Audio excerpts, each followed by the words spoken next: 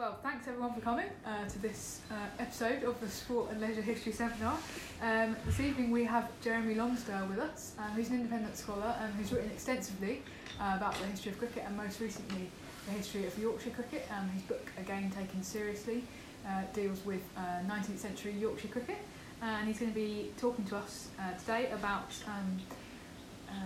building the foundations of Yorkshire's cricketing power, 1822 to 1893. So over to you, Jeremy. Great. Thanks very much, Raf. It's a pleasure to be speaking here this evening. And I'm going to talk, as you say, about the development of cricket in Yorkshire in the 19th century. And it's based on research for two recently published books and the research for another, which will hopefully appear next year. I want to make 3 points in my talk. Firstly, I just want to make a sort of methodological point about the importance of newspapers and particularly the British Newspaper Archive for studying Victorian sport. Secondly, I want to argue that it was only after infighting between different parts of Yorkshire was overcome that the full potential of the county's cricketing power was unleashed at the end of the 19th century. And this led on to Yorkshire County Cricket Club becoming one of the most successful organisations in any sport over the next 75 years. And thirdly, I want to highlight the important role played by a small number of working men in helping cricket to develop into a commercial sport in the mid-Victorian period. And that's a role, really, which I think has been largely forgotten. So to start with, I'd like to say a little bit about the use of newspapers as sources and the value of the British Newspaper Archive in particular, without which I think it's safe to say that my books would not and could not have been written. So when examining local cricket in the 19th century, newspapers are often the only source available. I did track down a small number of club minute books from the period, and they're wonderful documents, but they're pretty few and far between, and they're often not very detailed or illuminating, and often not very easy to read. There are clearly drawbacks to using newspapers. There may, for example, be gaps in the series which remain or are currently available. And we've got no idea whether the details are accurate and the reporting may be very biased. And that was something that was certainly recognised in the case of, for example, the Bradford Observer newspaper in the 1860s, where the sports editor actually began sending his own correspondence to games undercover, and he stopped accepting very self-serving reports from the clubs themselves. Pressure of space may mean the reports are short and stories were given very little space. It's therefore, a bit of a lottery as to what was and what wasn't reported.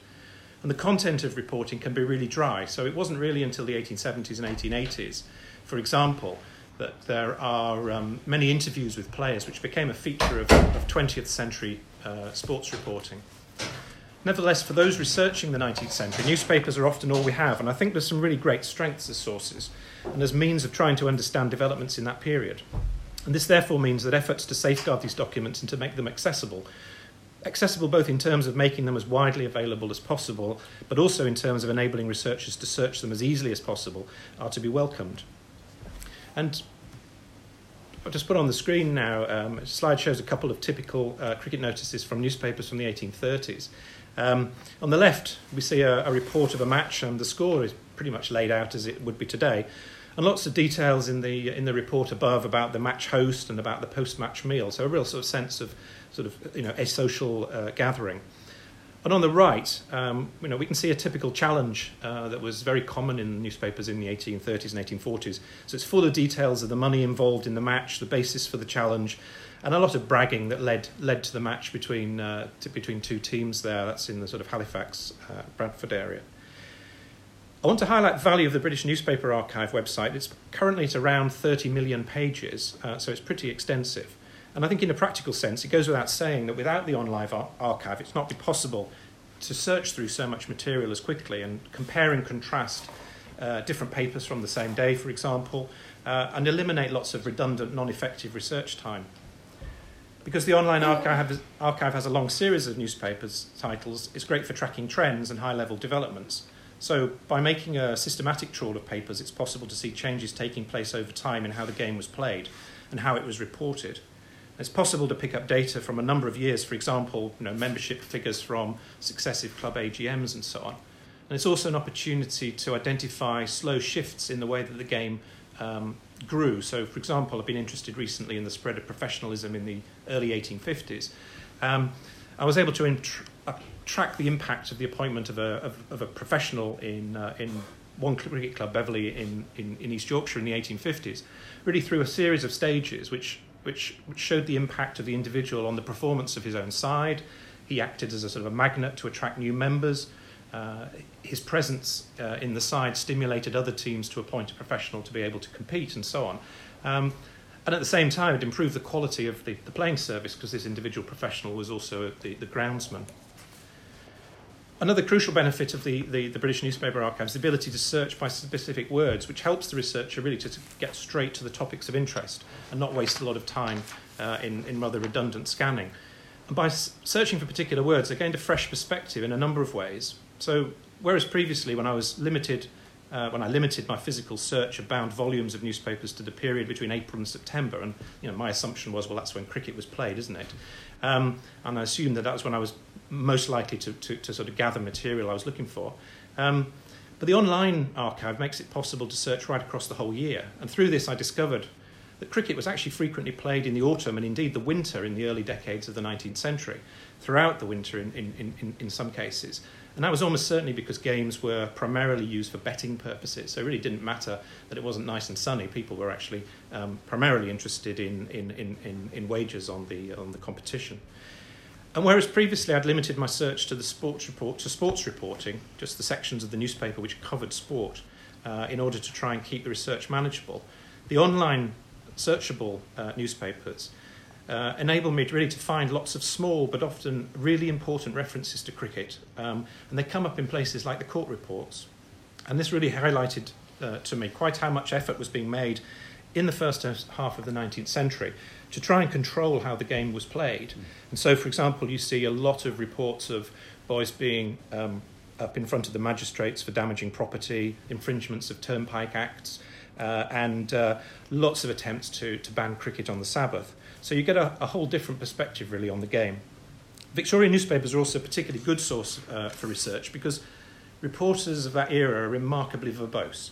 And they include lots and lots of information way beyond the details of the game, about the crowds, the arrangements for the matches, the finances, the facilities, the patrons and supporters and so on.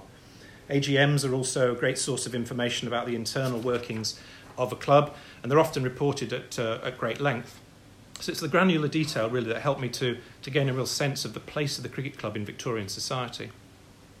It's also the case that the newspapers, being able to search them in this way, gives access to stories that, in many cases, have actually not been heard for about 200 years. And I hope that helps to make my book, again taken seriously, fresh. So my chapter in the book about the place of the game in Yorkshire in the early 19th century highlighted lots of little stories.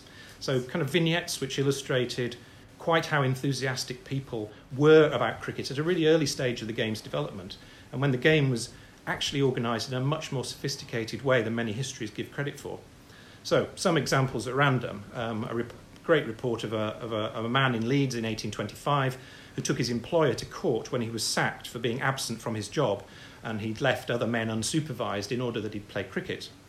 The work search diary of a man in Sheffield in 1830, which was published in a local paper, and he played cricket with his unemployed friends to distract themselves, as he put it, from how hungry they were.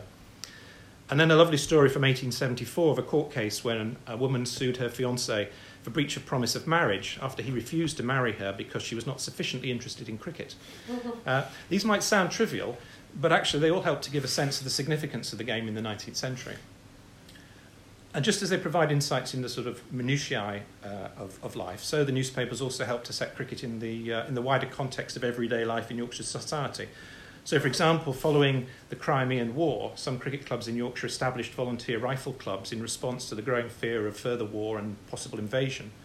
Really fascinating, in 1879, it was the cricket clubs in Horsforth near Leeds which organised soup kitchens during the bad winter and the economic downturn, when many unemployed people in the area, and they handed out huge amounts of food to the needy. Again, another sign of how significant and well-organised cricket clubs have become in Victorian society. I think crucially, newspapers help to provide a wider perspective on the game, and the chapters in the book on Yorkshire cricket crowds and also the role of the press in 19th century cricket could not have been done without them. And I think without taking them into account, it's hard to understand how the game developed as it did. press played a crucial role in the development of cricket in Yorkshire. Newspapers included growing coverage of the game, which communicated very clearly that it was a really important part of local life and it was a healthy and worthwhile activity to be involved with. Editors gave increasing space to scores and cricket news, and clubs used the press to make their challenges to other teams or to advertise their ability to play games in the days before organised fixture lists for leagues and cup competitions. And just as another indication of quite how coverage in newspapers had developed by the 1870s, on the screen here now is an excerpt from the Sheffield Daily Telegraph, and here the newspaper's sports editor is bragging about the really excellent full reporting service that he's promising his readers in 1875. And this full service includes lots of expert reporters and very wide coverage of both local matches and first-class games.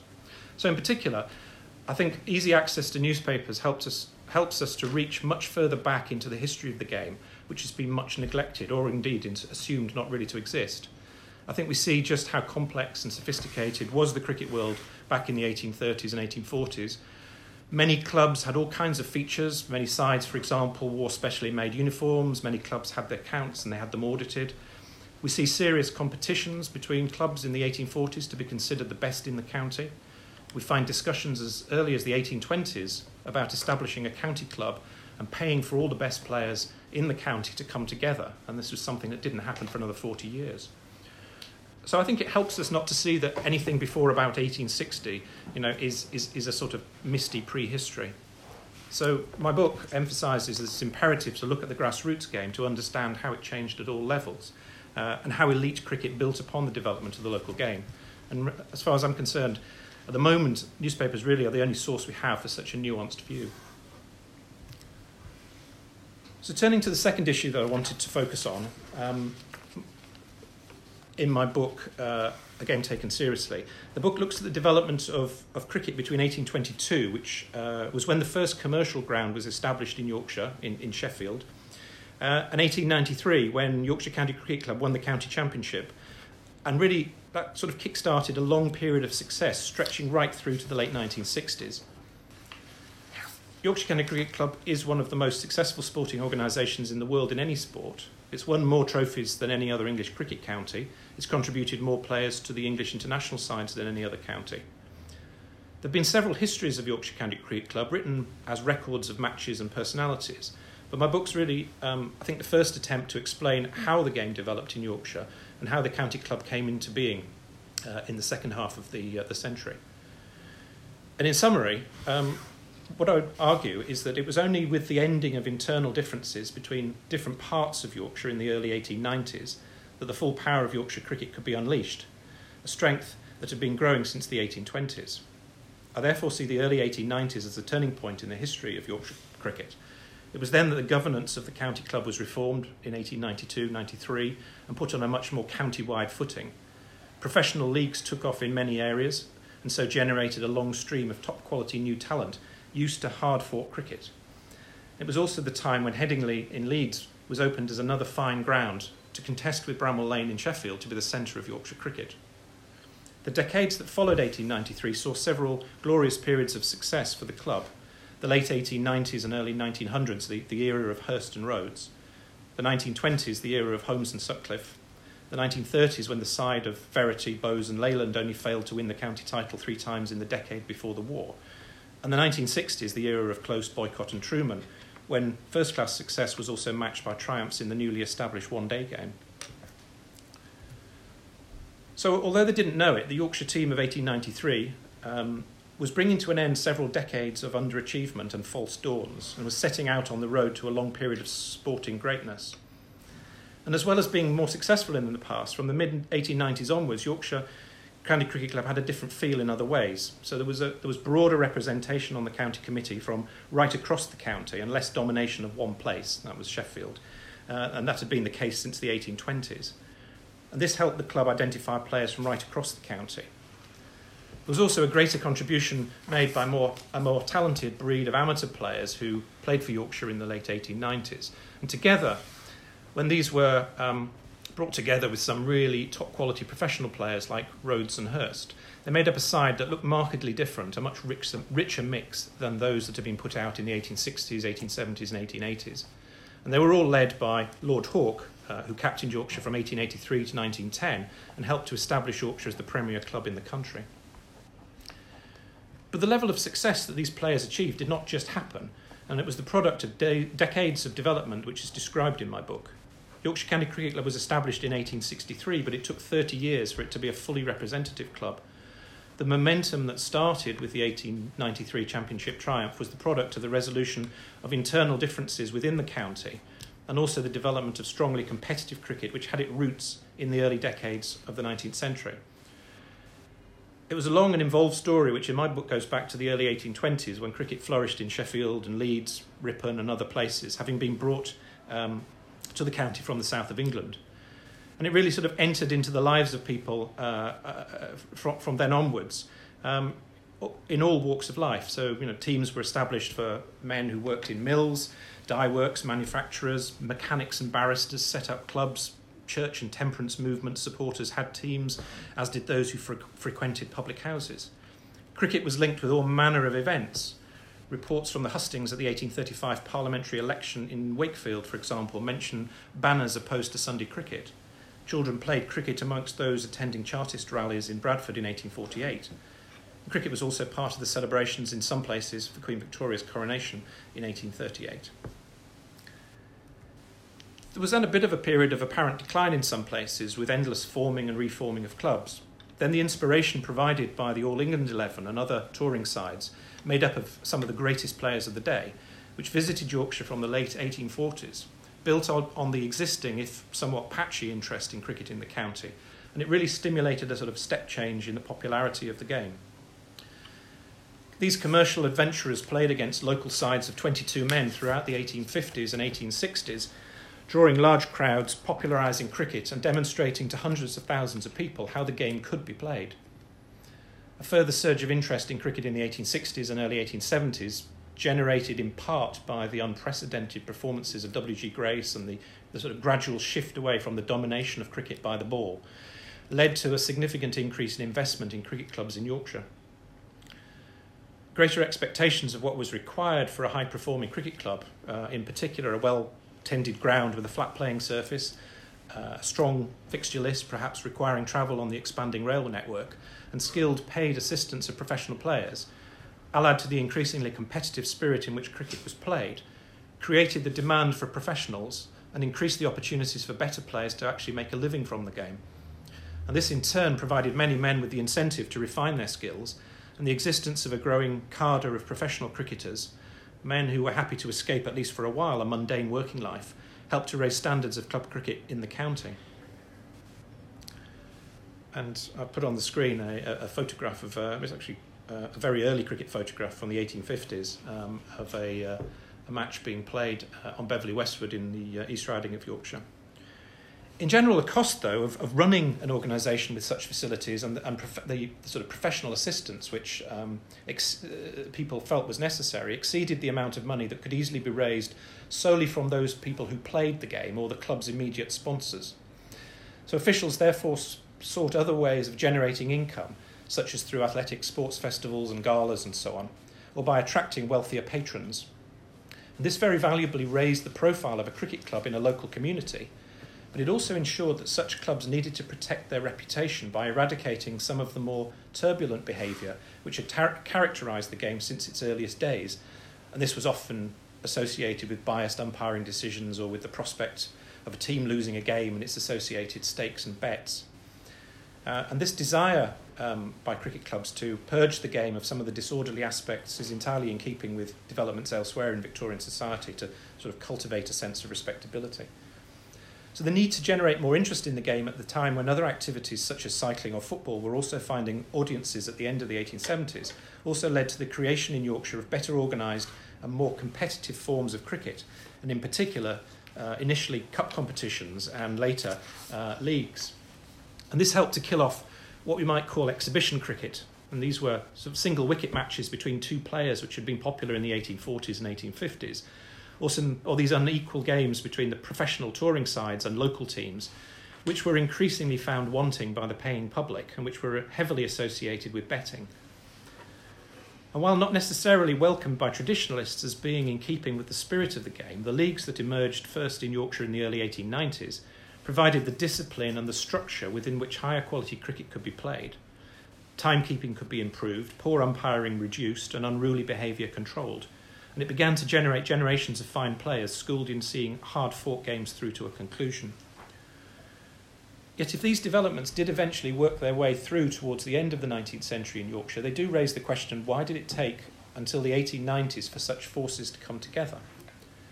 Yorkshire cricket, and especially cricketers from Sheffield, were an acknowledged force in English cricket from the 1820s, with players like Tom Marsden of Sheffield admired throughout the country.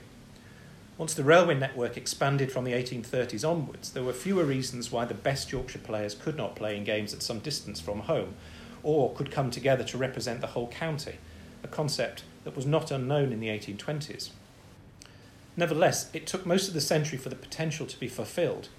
The reason for the delay is, in my view, it had its roots in the way in which cricket developed in the three different ridings of Yorkshire. So there's the very rural East Riding, the rapidly industrialising West Riding, and the North Riding, which is a large open area with a number of wealthy market towns in the middle of the 19th century.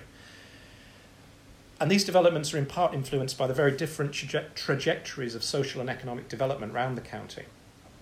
So the West Riding becomes increasingly industrialised and urbanised in the first half of the century, bringing hundreds of thousands of people into large towns and cities where they lived, worked and played together. Bradford, for example, went from being a town of 13,000 in 1801 to 100,000 in 1851, with all the attendant pros and cons that brought. These conditions, thousands of young men living in close proximity and working and not working the same hours, provided intensely fertile ground in which large amounts of cricket could be played regularly in increasingly competitive style. However, Sheffield's dominance within cricket in the Old West Riding, which was evident from the 1820s and became even stronger after 1855 when the best and the most expensive ground in Yorkshire was built at Bramall Lane, created tensions with other major towns which had their own cricket traditions and for periods the facilities and the finances to host important games successfully. So the strong local pride which grew up in towns like Leeds and Bradford and Huddersfield and Dewsbury manifested itself in civic architecture and public parks and other amenities, but it also showed itself in pride in their ability to host significant cricket matches on well-appointed grounds, which each had demonstrated they could do successfully at various times from the 1840s onwards.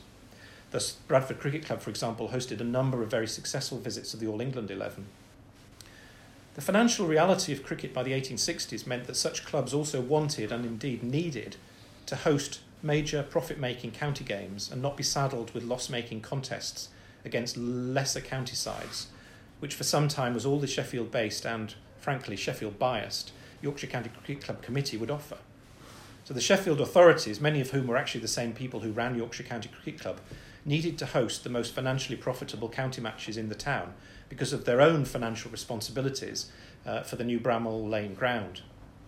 Thus we see a combination of civic pride and financial necessity encourage the leaders of cricket in a number of towns in the West Riding to resist efforts by Sheffield to entirely monopolise county cricket and to press with varying degrees of strength for 30 years for changes in the arrangements which had developed.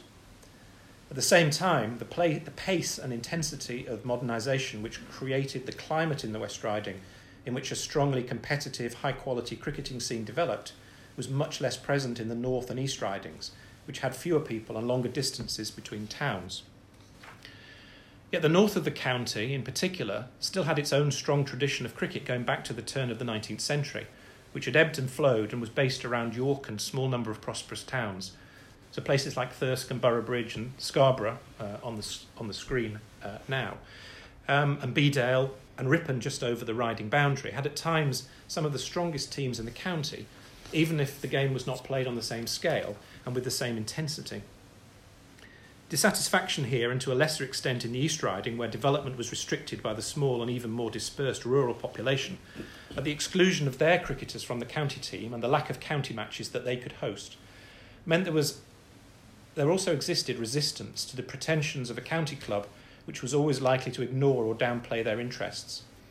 And backed by a number of aristocrats, in particular Lord Lonsborough, who had his own interest in cricket and probably had social reasons for not wishing to be subordinate to the middle-class decision-makers in Sheffield, there developed at times a loose alliance of opposition to the Yorkshire County Cricket Club.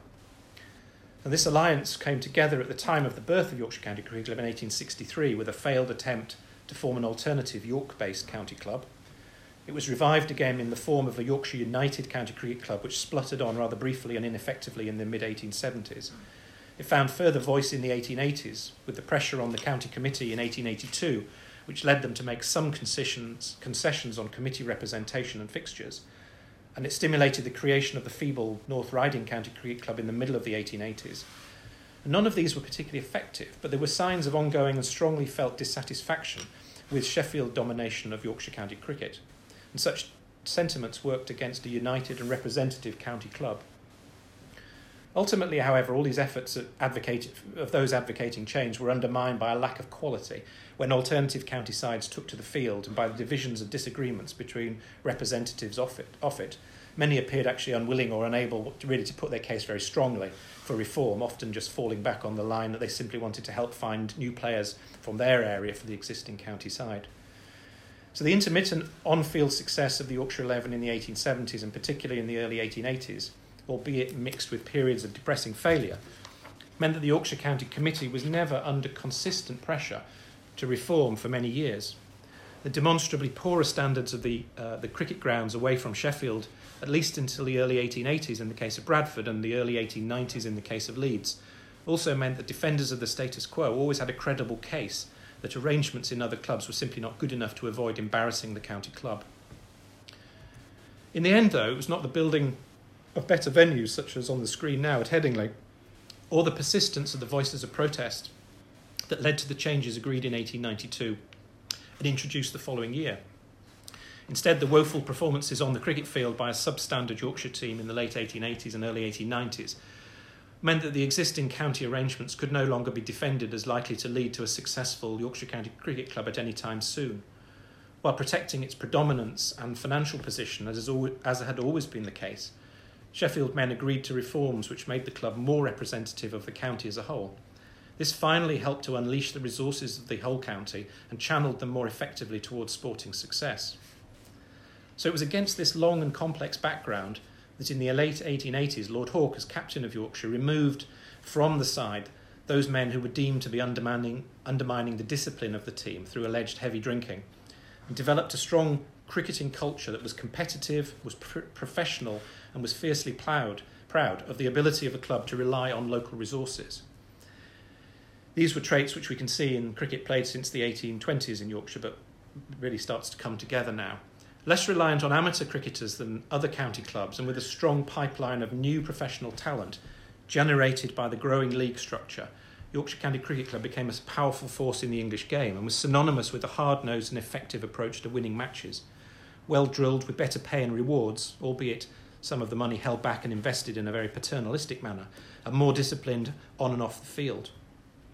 Such cricket had widespread appeal in the county amongst people increasingly schooled in or observers of competitive local cricket, and its heroes, myths and traditions were built up and celebrated by a press which had devoted considerable attention to the game for decades and which derived considerable commercial benefits from reporting on a game that was, by now, in the truest sense, taken seriously. So the final point I want to make is to highlight the importance of the extraordinary stamina and resilience of a small group of working class men who played a hugely important role in the development of Yorkshire and English cricket, which has largely been forgotten. And I'm going to focus on Tom Emmett, who was a mill hand from Halifax, who was born in 1841, Isaac Hodgson, a factory overlooker from Bradford, who was born in 1828, and William Slynn, a scissor grinder from Sheffield, who was born in 1826. All three played for Yorkshire in the 1860s. Emmett actually played for England in the first Test match against Australia in 1877. All three died in difficult circumstances after serious illnesses. My biography of Emmett was published by the Association of Cricket Statisticians last year, and I'm currently finalising a life of Hodgson and Slynn, who are considered to be the first great Yorkshire bowling partnership. And in my view, all three played a hugely important role in popularising cricket in the 19th century. So the best known is Tom Emmett. In 1904, when he died, an obituary concluded there's no more interesting personality in connection with Yorkshire County cricket than the late Tom Emmett. No member of the 11 was more popular with the crowd than the genial Tom, and yet there was no member who took the game more seriously or played more unselfishly. And for 40 seasons, from the late 1850s to the late 1890s, Tom Emmett brought to life a game of cricket at all levels with his ability, both with the bat and the ball, and often merely by his presence on the field. And he set records, but he also played with a spirit and enthusiasm that people enjoyed, so that even 20 years after his Yorkshire debut, the Leeds Mercury could call him the most popular professional in England. Yet Emmett was more than just a genial personality. He was one of the most significant figures in English cricket in the 19th century, a man who linked the period of the early days of commercial cricket that I've highlighted earlier in my talk to the time when Test and county cricket was well established in the national sporting calendar. And whatever might be said about the quality of cricket during the period from the 1860s to the late 1880s, Emmett had an exceptional record as a bowler. He took over 1,200 wickets at an average of under 13 for Yorkshire, starting in a period when there was limited county programme.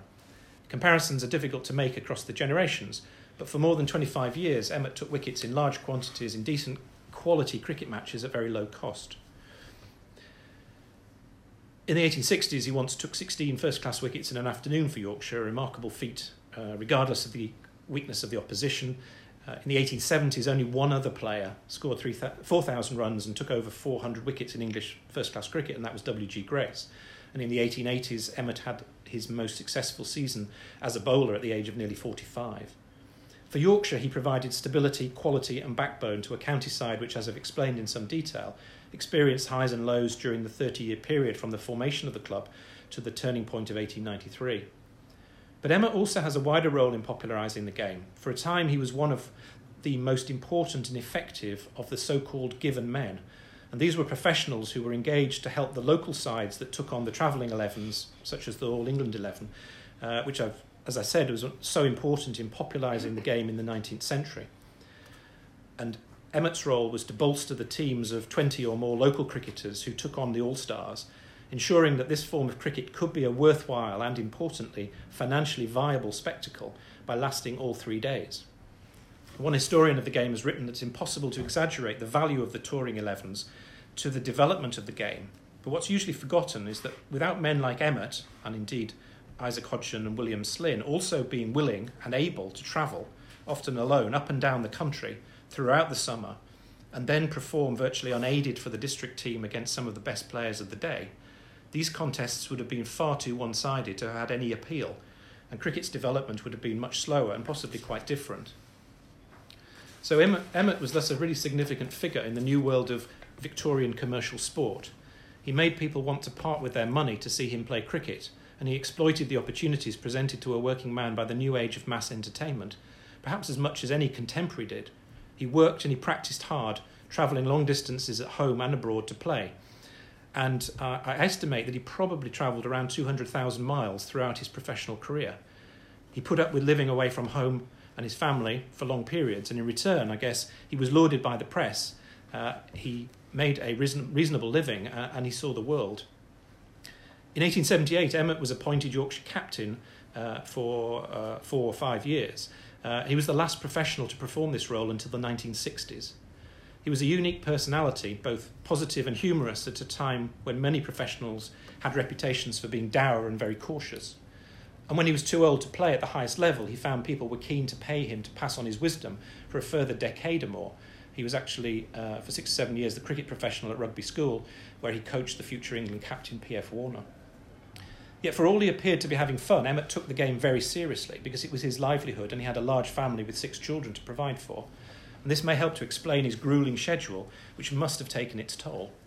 To take just one season as an illustration, that of 1869, when Emmett was an established member of the Yorkshire side and also appeared for and against the All England 11 all over the country, he travelled an estimated minimum of 4,000 miles between May and September.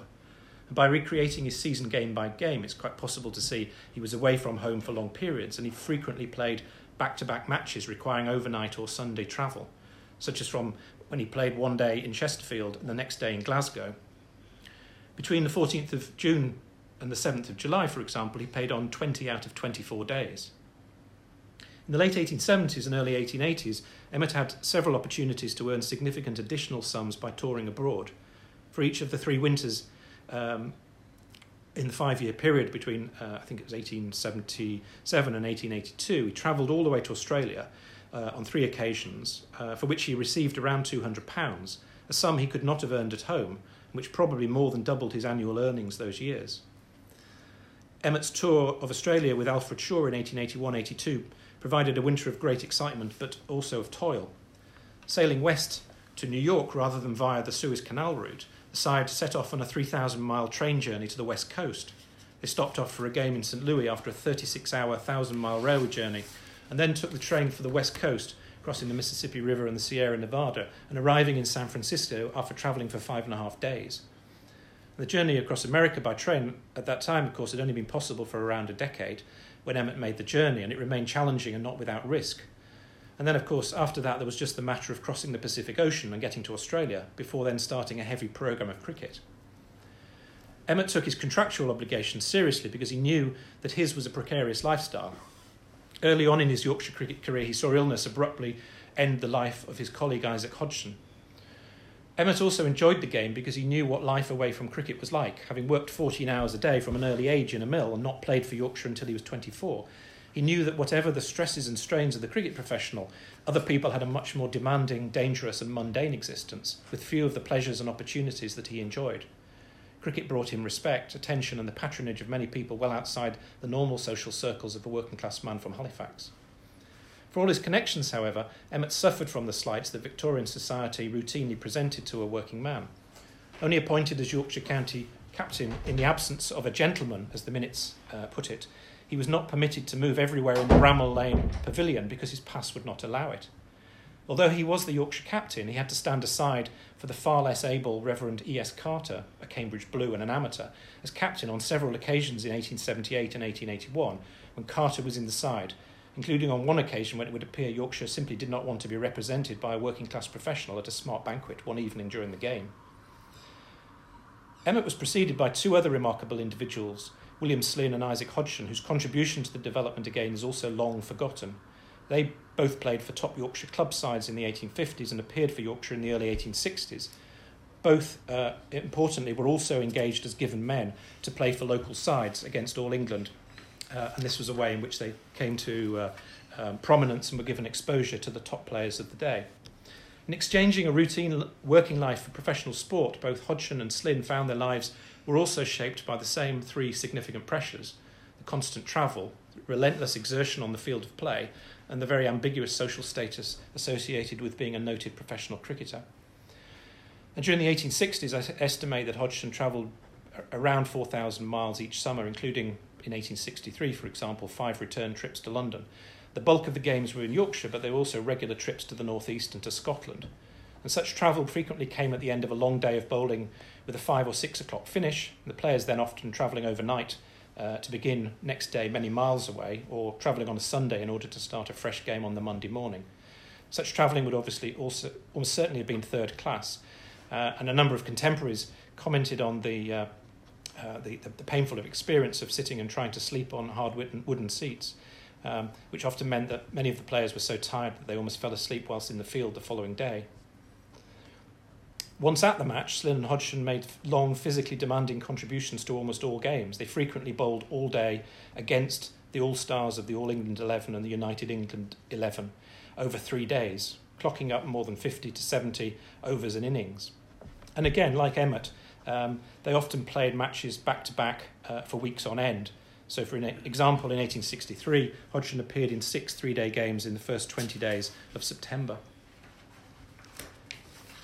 The third factor which shaped their lives, like it had for Emmett, was their experience of the ambiguous social status of a professional cricketer. In Bradford, Hodgson was a well-known figure, referred to frequently as our townsman, and a man whose success was praised and celebrated for more than a decade. In Sheffield, Slynn's name was a regular feature in local papers, his contributions to the town's reputation as a cricketing centre justly highlighted. Elsewhere, though, their performances could be strangely unremarked. In London, both were just 2 of the many northern professionals meriting no special attention. As professional bowlers, they were the game's workhorses, paid employees, simply engaged to undertake the hard task of delivering accurately for hour after hour on rough wickets against some of the best batsmen in England. They were paid and deployed as servants of the clubs that engaged them. No doubt they were fated at some grounds, provided with meals and drinks, and might leave with the results of a collection on the ground if they performed particularly well. But it was a transitory and tiring existence, affected by the vagaries of the weather and the train network and personal form. And it was an exhausting existence, which in the case of Hodgson continued right up to his death, aged 39, from TB in 1867. Seeing how unwell he was, a lot of effort was made in the Bradford area to raise money for him. And when he died, Bradford Cricket Club erected the stone headstone that we see here, his grave in Scolmore Cemetery in Bradford. He was clearly a respected man locally. And I think it's interesting looking at the three graves of three men that I've talked about, Emmett, Slynn and Hodgson. I think it's noticeable that Hodgson was the one player who was still in the public eye at the time of his death, and his passing was marked far more significantly than were those of Emmett as an unmarked grave, and Slynn as a very small stone which doesn't mention his name at all, who died, both of the latter two died many years after they disappeared from view. The rapid development of cricket in the 1850s in Yorkshire provided the wide range of opportunities for talented men like Emmett, Slynn and Hodgson to fulfil their potential as sportsmen and find new ways to earn a living. The increased popularity of the game and the demonstration of how it could be played by the touring sides encouraged many new clubs to pay men to play for them and to coach them. All three men made significant contributions to the difficult birth of Yorkshire County Cricket Club in the early 1860s as it began to play regular first-class cricket. Without Slynn and Hodgson and Emmett, Yorkshire would not have provided credible opposition to more established counties. It was their bowling which provided a number of early victories and ensured that the club could compete. But their significance for English cricket is wider. Quite simply, the ability and the willingness of all three to travel the country and to bowl for hours against the best players of the day helped the English game to develop into a popular form of entertainment. Without them, the All England 11 and the United England 11 would not have been so successful in the late 1850s and 1860s. Without these sides, English cricket would have developed differently. Thank you.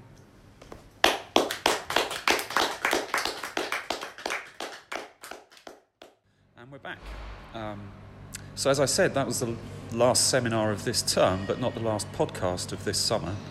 During the summer break, we'll bring you a series of shorter podcasts. Some of you might be glad to know that there is some shorter podcasts coming up, featuring interviews with historians researching sport history.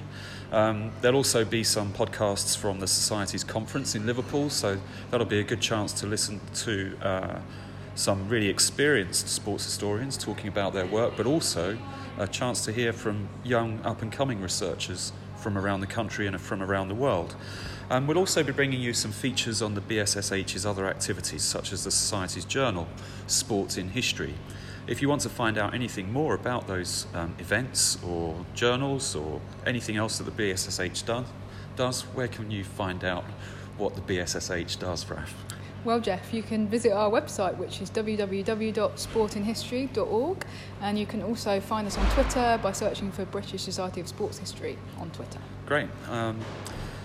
Now, the next podcast is going to be a very exciting podcast because I'll actually be talking to Raf. Some of you may know that Raf is not just one of the leading sports historians in this country, but she also covers women's cricket more generally as a journalist. So tell us what you're up to this week, Raf, as a journalist, that is.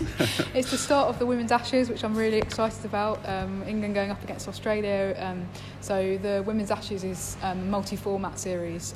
So it starts off with 3 ODIs, then there'll be 1 test in the middle, and then it finishes with 3 T20s. So yeah, it's the first ODI tomorrow. As we're recording this. It's going to be a really great series, and I think England v Australia holds just as much excitement in the women's game as it does in the men's game. Yeah, I'm looking forward to it as well. And I'll be talking to Raf about her work as a journalist, but as we are the Sports in History podcast, I'll be more particularly talking to her about her PhD work, which was a history of women's cricket in England. tell us in a nutshell what your thesis was about, Raf. Oh, wow, okay. Well, I think there's been very little written about the history of women's cricket, and I guess women's sport more generally is probably included in that, although that is slowly changing. So I see my work as kind of being situated within this new sort of rise of women's sports history, and it was the first ever sort of comprehensive history of women's cricket in England. And the PhD focused on just the period since 1945, but I'm bringing a book out with Peter Lang. Hopefully that will be coming out in a few months' time, and that's been extended across the whole period of women's cricket, so going back a bit further as well. So yeah, that's what I've been up to. Great. So we'll be talking about cricket history, but we'll also be talking about methodology. So how do you create history from oral testimony? And we'll be looking at women's history more generally. I think there's kind of a theme running through these first few podcasts. We're very keen to cover more women's history in sport as part of the seminar, and also part of the BSSH's outputs as well. So look out for the interview with Raf in the next podcast, which you can download via the BSSH website or subscribe to on iTunes. But now let's go back to Jeremy's Q&A at the IHR with questions from the audience. Great, okay.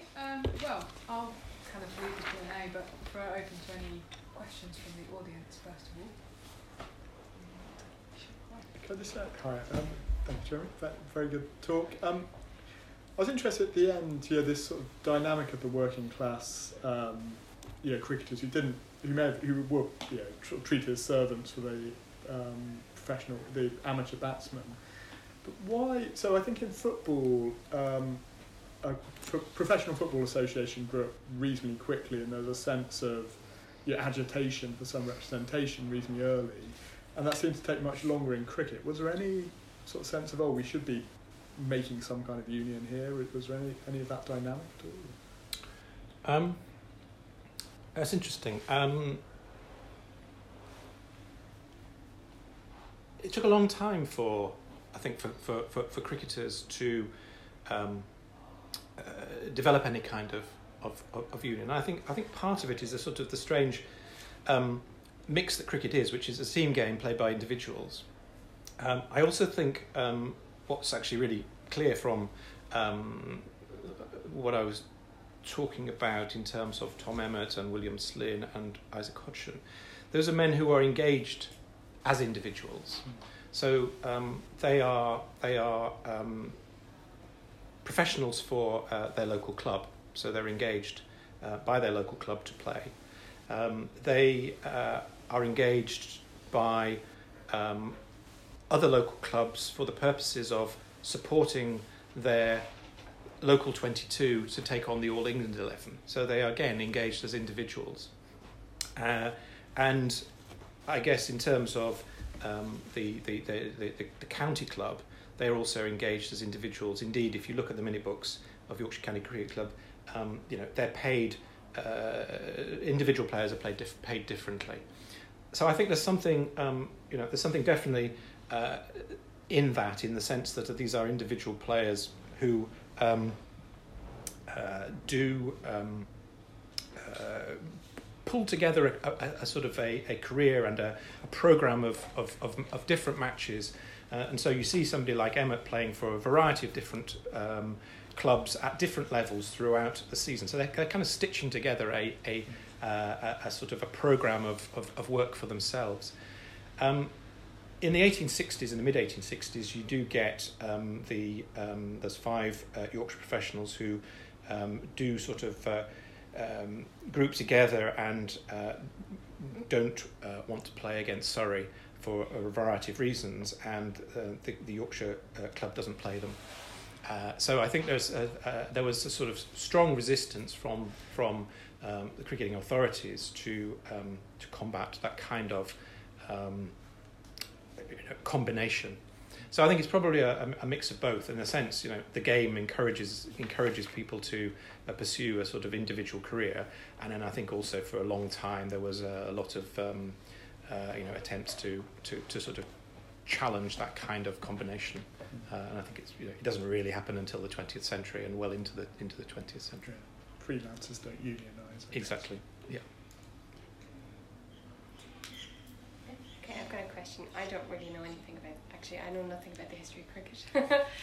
So when you were looking through the newspapers, and this is maybe a little bit of a question for Raf as well, did you come across much reference to women playing cricket? And if there wasn't so much reference, were women playing cricket at that time and it just wasn't being reported on because it wasn't maybe being gambled on in the same way that men's cricket was? I mean, the answer answer is no in the books I've been talking about, and yes in the third book, which is up on the screen now, A Game Sustained, which is looking at the impact of the Great War on cricket in Yorkshire between 1914 and 1920. I have to say, in terms of looking in Victorian newspapers, I do not remember any reference to women playing cricket. In the work I did for the book on the First World War, there's several pages in there about the development of women's cricket. It certainly surfaced in terms of there's a number of contexts, I guess. There was certainly it was used for sort of nurses playing with wounded soldiers in some of the military hospitals in Leeds. There's a photograph in the book of a women's cricket team in 1917 which was playing a game in order to generate money to buy things to send out to troops at the front. You also get cricket clubs growing around some of the big companies in places like Sheffield and Leeds, where there was, particularly in the back end of the war, 1917, 1918, there was a much more effort made to try and encourage men and women with recreation. I mean, it was kind of, it was designed to try and improve health and well-being as the war carried on. So there are also early women's cricket clubs, 1917, 1918, attached to a number of clubs in, say, in the Bradford area and so on. So I think the First World War did give a stimulus to women's cricket, and as I say, that in terms of my research, which previously was from the sort of 1820s through to the 1890s, I don't remember ever coming across any. I'm not saying it didn't happen, but it either wasn't reported or I just didn't see it. But certainly, once I was researching the First World War, it does become much more common, and I think it's the beginnings of. There was quite a lot of women's cricket in the 20s and 30s, and I think the First World War did give quite a lot of women exposure to the game, from what I could see, and how it was reported in the newspapers. Yeah, I think that reflects the picture nationally of that in kind of post-war couple of decades being a boom period, certainly. Yes. Yeah. I was sort of interested in this idea of Yorkshire developing and cricket helping that idea. You have that theory of peasants into Frenchmen in the 19th century in France, and you might sort of see this as labourers into Yorkshiremen in the 19th century in Yorkshire because of the specific geography of the county. So could you maybe talk about the way in which cricket, I think for people who aren't from Yorkshire, cricket is part of the Yorkshire identity, isn't it? Is that a self-conscious thing that happens at this time? Or is it just something that cricket helps to formulate within the county? Or is it there already? I think. I mean, what is set out in the book. I mean, one of the early chapters are called. I think it's called the place of cricket, and I think what I mean by that was I think you definitely see from the 1820s onwards, and then I think particularly from the 1840s, a sort of growth in the sort of visibility of the game, and a strong sense in which, for all sorts of reasons, some of which actually are political, but also some of which are kind of, people advocate sport as healthy and so on. I think you start to see the game being pushed, the game being seen as respectable, the game being seen as healthy, the game being seen as fun. I mean, let's not forget we're talking about sport here, and it's supposed to be fun, and it's also a way of individuals becoming sort of locally well known. You see it as a sort of a sort of symbolic and a sign of local pride, and obviously you see a lot of sort of local competitions. I think from the 1840s, some of these sort of competitive spirit becomes much more sort of commercialised, and you start to see games for the championship of the county. Kind of all lowercase there, not in any sort of formal sense, but the newspapers are reporting on competitions. You get organised sweepstake competitions between sort of 4 or 6 clubs being played in places like York and so on. Quite a lot of money's involved. So again, another sort of driving force here. I guess it, as I said in my talk, I think it becomes tied up with local pride and a sense of place, and a sense that we as a newly expanding town are we can do things. We can we've got these parks, we've got these amenities. We can also host the best players in the country. So I think there's a sort of, I think particularly in the West Riding, you see cricket closely associated with this sort of development of pride in the cities and towns. I think what I noticed as I was doing the research is you've got this difference between different parts. You've got the highly urbanised parts, but then you've got the very very rural part of Yorkshire, the East Riding, where people simply have to travel further in order to be able to meet up with other people. There's quite a lot of cricket in Hull. There's quite a lot of cricket in the North Riding and in the sort of Middlesbrough area, but you start just to see the quality of the game it develops faster and to a higher standard in areas where there are just a lot more people more closely together. So I think that's the sort of the nuanced sort of picture that I sort of picked up from the research. So there isn't really one sort of Yorkshire perspective. I think the only way you can really understand why the club developed as it did and why it took so long is to actually realise that there's these competing perspectives, and there's quite a lot of sort of animosity between everybody in Sheffield, and then the East Riding and the North Riding feeling as though they're being excluded, and this sort of works its way through, as I talked about in the presentation. Can I ask a follow-up to that then? What, if anything, is distinctive about Yorkshire cricket? Both in the 19th century and maybe subsequently, if that's not too big a question. I'm not sure it's entirely... what's distinctive about Yorkshire cricket is possibly also what's distinctive about Lancashire cricket, and possibly for much of the 19th century and into the 20th century Nottinghamshire cricket, by which I'm really saying is northern cricket was actually quite different from southern cricket. It's more professional. There's more intensely played in leagues. And in the case of Yorkshire County Cricket Club, for example, Yorkshire made a lot less use of amateurs. So a lot of southern counties were heavily amateur-based. So counties like Hampshire or Somerset and so on.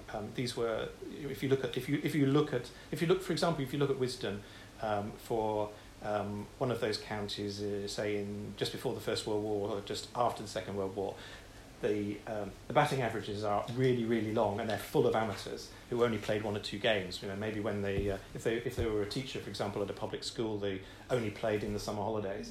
If you look at the Yorkshire batting averages, actually there's only maybe about 12, or most of the games were played by the same professionals. Yorkshire for a long time was 10 professionals and a captain, an amateur captain. And that continues into the 20th century and right through to after the Second World War. So I think there's Yorkshire cricket is distinctive in being heavily professionalised, fed by the leagues which had grown up, which were very strong, very competitive, far fewer amateurs, and I think what you see in the 19th century is a kind of there are the myths that build up, and I think once they sort of break through all this sort of noise that goes on between the 1860s and 1890s, where the full power of the resources of Yorkshire, and of course there's a lot of people there. Only when that full power is sort of unleashed, then they start to win the championship all the time, and that's sort of the myths build up, and it's a very sort of self-confident. Lots of people who aren't from Yorkshire would say, completely overbearing. Can I follow up on that, Jeremy? Because what research I've done into Yorkshire cricket is on the 20th century, and I was struck by the continuities and connections between generations. Like, for example, I interviewed a man called Brian Stott, who was, as you well know, a player in the late 50s, and I was struck by how he recorded a conversation in the dressing room at Scarborough with a man called Wilfred Rhodes, one of the greatest players of all time, who started with Yorkshire in the 1890s. So what I mean to ask is two things. First, can you say something about how, as these decades of success went on, it became like a sort of powerful factor in its own right that weighed down opponents before they even went on the field? And secondly, how come it all went wrong around 1970 and has never come right since? I think you're right, Mark. I think there's a definite sense of sort of myths and sort of traditions growing around the way the game is played and the county club, which probably has weighed down successive generations unless they've actually been able to add to it. I think there's a lot of interest in the history of the game amongst successive generations of players. I think they're they're cognizant of what has gone before, and if you you say you've spoken to one individual and they've sort of confirmed that, I think that's I'm sure that's the case. I'm sure it's healthy as long as it doesn't become overpowering. And I have absolutely no idea whether the contemporary players, indeed contemporary cricketers who play for Yorkshire who aren't necessarily from Yorkshire, whether it actually matters to them. I mean, it's interesting that I have seen interviews with players who have Yorkshire County players more recently who've said, and at other times in the past, who've said, well, actually, it's mainly the crowds that are particularly obsessed, for example, with the Yorkshire-Lancashire rivalry. And I guess, I'm sure players who aren't from Yorkshire or Lancashire will probably, appreciate that it's quite a big fixture, but they probably also regard other games as equally big. Whereas the crowd, I think for those of us are from Yorkshire, then that is the big one. But I think it's all bound up with this sort of idea of myth and tradition, and that's a lot of what sport's about. It's that kind of remembering the history and sort of recording it. You touched on religion a couple of times during your paper. I was just wondering, what is the relationship between religion and cricket? Given that cricket is often played on a Sunday, what relationship does the Methodist community in Yorkshire, which is very strong, I know, still strong, I believe, what's their relationship with the game? I'm not sure I can answer that specific question. I mean, the book, as I said in my talk, the book does draw attention to the fact that certainly, from through the 1820s, 1830s, and 1840s, and I guess longer, beyond that, there are, serious attempts made to clamp down on cricket being played on the Sabbath, and it was taken, seriously, and groups of boys were being dragged up in front of magistrates and told that this shouldn't happen. It was a clubs were turfed off their grounds in some cases, by landowners who didn't want the game to be played on a Sunday. So I think it was a factor in the way in which the game grew up. But I'm not sure. I think without being very specific, I think possibly, I think I actually do allude to it in the book. One of the factors that may have slowed down the development of the game in more rural areas and in particular out of the way areas was a more conservative tradition in the 19th century. I think and that may be associated with religion. So it kind of slows down the sort of the pace of the growth of the game, and it's a sort of I think it's a factor there. And it's less the case in urban areas where sort of modernisation and just sort of things changing more quickly may have helped to sort of break some of those. Equally, though, of course, lots of cricket clubs were associated with the church, and cricket for generations of people involved with the church, clergymen, and so on, was seen as a way of a form of social control. I guess it was it was a respectable thing to do. It was in Victorian. Lots of Victorians thought that cricket taught all kinds of important sort of manners and respect for others and discipline and patience and all these kind of things. I mean, there's a whole literature in Victorian newspapers and books and so on of a sort of rather moralistic view of cricket and how it was really important to get young boys involved with it, because it would curb all kinds of immorality and criminal behaviour. So I mean, there's a strong relationship between cricket and religion, which sort of gets picked up in the book. You mentioned Yorkshire cricket crowds just now. There's not been a huge amount written about kind of cricket crowds and the history of cricket in the I guess both in the kind of academic literature and in the popular literature. I think is that something that you touch on in the book at all? Is that something you can say a little bit more about? Perhaps? Yeah, there's a chapter in the book on the crowds.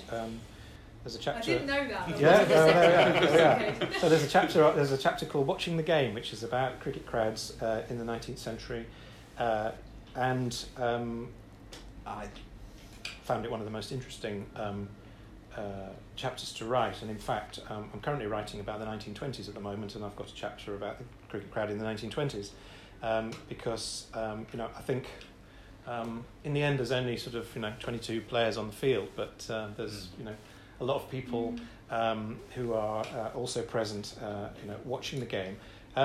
So what I was interested in was trying to sort of get some sense as to what was it that attracted people to watch cricket. Also, the chapter covers the sort of an attempt to tap into a lot of the sort of coverage of the game, to try and understand the sort of composition of the crowd. And actually, by the 1880s and 1890s, a lot of Yorkshire newspapers send reporters into the crowd, and they give some really sort of really rich descriptions of the kind of people that were attracted there, and there's some really interesting descriptions of different types of people. There is. I was also interested in the sort of arrangements for actually sort of getting into the game. Turnstiles start to appear at grounds in the 1870s. There's from the 1840s onwards. If you're going to have, it's from the 1820s, I guess, but particularly from the 1840s, if you're going to have commercial, if you're going to have matches which require people to pay, you have got to enclose the ground, and you've got to have ways of letting only people in who have paid to get in. So there's no way that a cricket match can be financially viable if you can just have anybody wandering in. So grounds do get enclosed, and as I said, turnstiles are introduced. And then I think what's really interesting, and it goes back to the point I made, I think, right at the beginning of the talk about Victorian newspapers being really detailed. Actually, there's quite a lot of interesting sort of descriptions of disruptive crowds, occasions when, players or teams were barracked by crowds. Was a really interesting reference to a Yorkshire versus Kent match in 1881, when the Yorkshire team and the Kent amateurs came out of one pavilion where they changed, but the Kent professionals came out of another pavilion, and the crowd and some in the crowd booed this because it was quite obviously discriminatory, and that's really early and interesting sort of class consciousness amongst the crowd. This was seen as a bad thing, and yet actually it's until 20s and 30s when players and amateurs and professionals were sort of changing in different changing rooms and so on. So, and I think also what's interesting is cricket I guess is often seen as a very sort of staid and respectable game, but actually there's quite a lot of examples, if you look deeply enough, of cricket matches being disrupted, crowd trouble, dissatisfaction amongst the crowd about umpiring decisions, crowds running on to stop matches finishing because their team was going to lose, teams having stones and rocks and sods of earth thrown at them as they leave the ground and so on. So it's actually the chapter in the book is quite a sort of rich picture of sort of very noisy and irreverent crowds, as well as the sort of the much more sort of respectable crowd. I mean, I think we saw the sort of Headingley in the 1890s. I mean, I don't think there was much barracking going on there. Although, in the 1920s, Yorkshire cricket crowds, particularly at Sheffield, got a really quite a bad reputation for being for barracking and for being quite aggressive. And there were certainly southern teams, Middlesex and Surrey in particular. There were suggestions that the amateurs from those teams actually didn't like playing in the north of England, and they didn't like playing at Sheffield in particular. And there's one or two really interesting examples. 1924 Yorkshire Middlesex, where there is quite a lot of controversy, which is actually the starting point for the book I'm writing about the 20s, where incidents on the field generated a lot of barracking, and there was then an MCC inquiry, and various, the Yorkshire player who was seen to have incited the crowd was forced to apologise, and so on. So I think there's the crowd's really interesting as a subject, and I think Victorian newspapers, for all the reasons that I mentioned in my talk, they give the opportunity to sort of pick up a bit of a sense as to the size of the crowd, the composition, and also the way they behaved. Sort of following up on that, I was interested in Scarborough. When does Scarborough develop as a festival, and what does this say about the commercialisation of cricket and this kind of linkage between resort towns and cricket teams visiting? So cricket. I think Scarborough Cricket Club starts in the late 1840s. The festival sort of starts in the middle of the 1870s, and it's associated with, I guess, wealthy people being in a resort and wanting to play. It then develops from sort of 1876 onwards, and becomes a sort of a regular series of matches, and sort of certainly by the end of the 18s and 90s and so on, it's a sort of regular feature of the English game, and it's the sort of it's sort of like the sign of the season coming to an end for and big games there. The MCC play regularly. There's usually three sort of county matches at the end. Overseas teams would always play at Scarborough as well. Yeah, and in the 20th century, then it sort of takes on that sort of the visiting overseas team would end the season there, and that went on until I guess the 1980s. And I mean, I remember going to Scarborough and in the 1970s and seeing say the Australians in 1972 or the West Indies in 73, and these teams have been in England since April, and they'd played a five test series or something, and in those days of course they all played against all the counties. So they've been playing pretty much, week in, week out since April, and they may have been really successful, or they may have had a really bad time, and yet they were still expected to sort of play probably a 3-day match and a 1-day match at Scarborough. They often put out a sort of some of the players who haven't really featured in the Test series, but I think it's a sign of a particular, it's probably in the 70s that sort of thing was coming to an end, and which in a way it's sad in a way, but it was quite a lot to ask those players who had been in overseas for 4 or 5 months, probably just thinking I'd quite like to go home actually, and then they had to play a festival match. And sort of show some interest. You could argue that the era of Victorian cricket actually ends in about 1972. I think I don't think that's an unreasonable. I think there's probably some kind of article to be written there, arguing very strongly that that's the case, because I think it's only when in the late 70s with Kerry Packer and the sort of that sort of rupture in the game, and I think. I think, yes, the idea that the Test teams would be expected to sort of play in these sort of very low-key matches in front of a relatively small crowd, I appreciated it, and so did others, other teenagers. But it's quite a lot to ask, and you definitely wouldn't get it really these days. Not in the same sort of manner, unfortunately. Well, we're interested to see what the future is of Yorkshire county cricket, and indeed county cricket, given the onset of the 100 next season. And on that note, let's wrap up, but thank you very much, Jeremy, for a really interesting paper.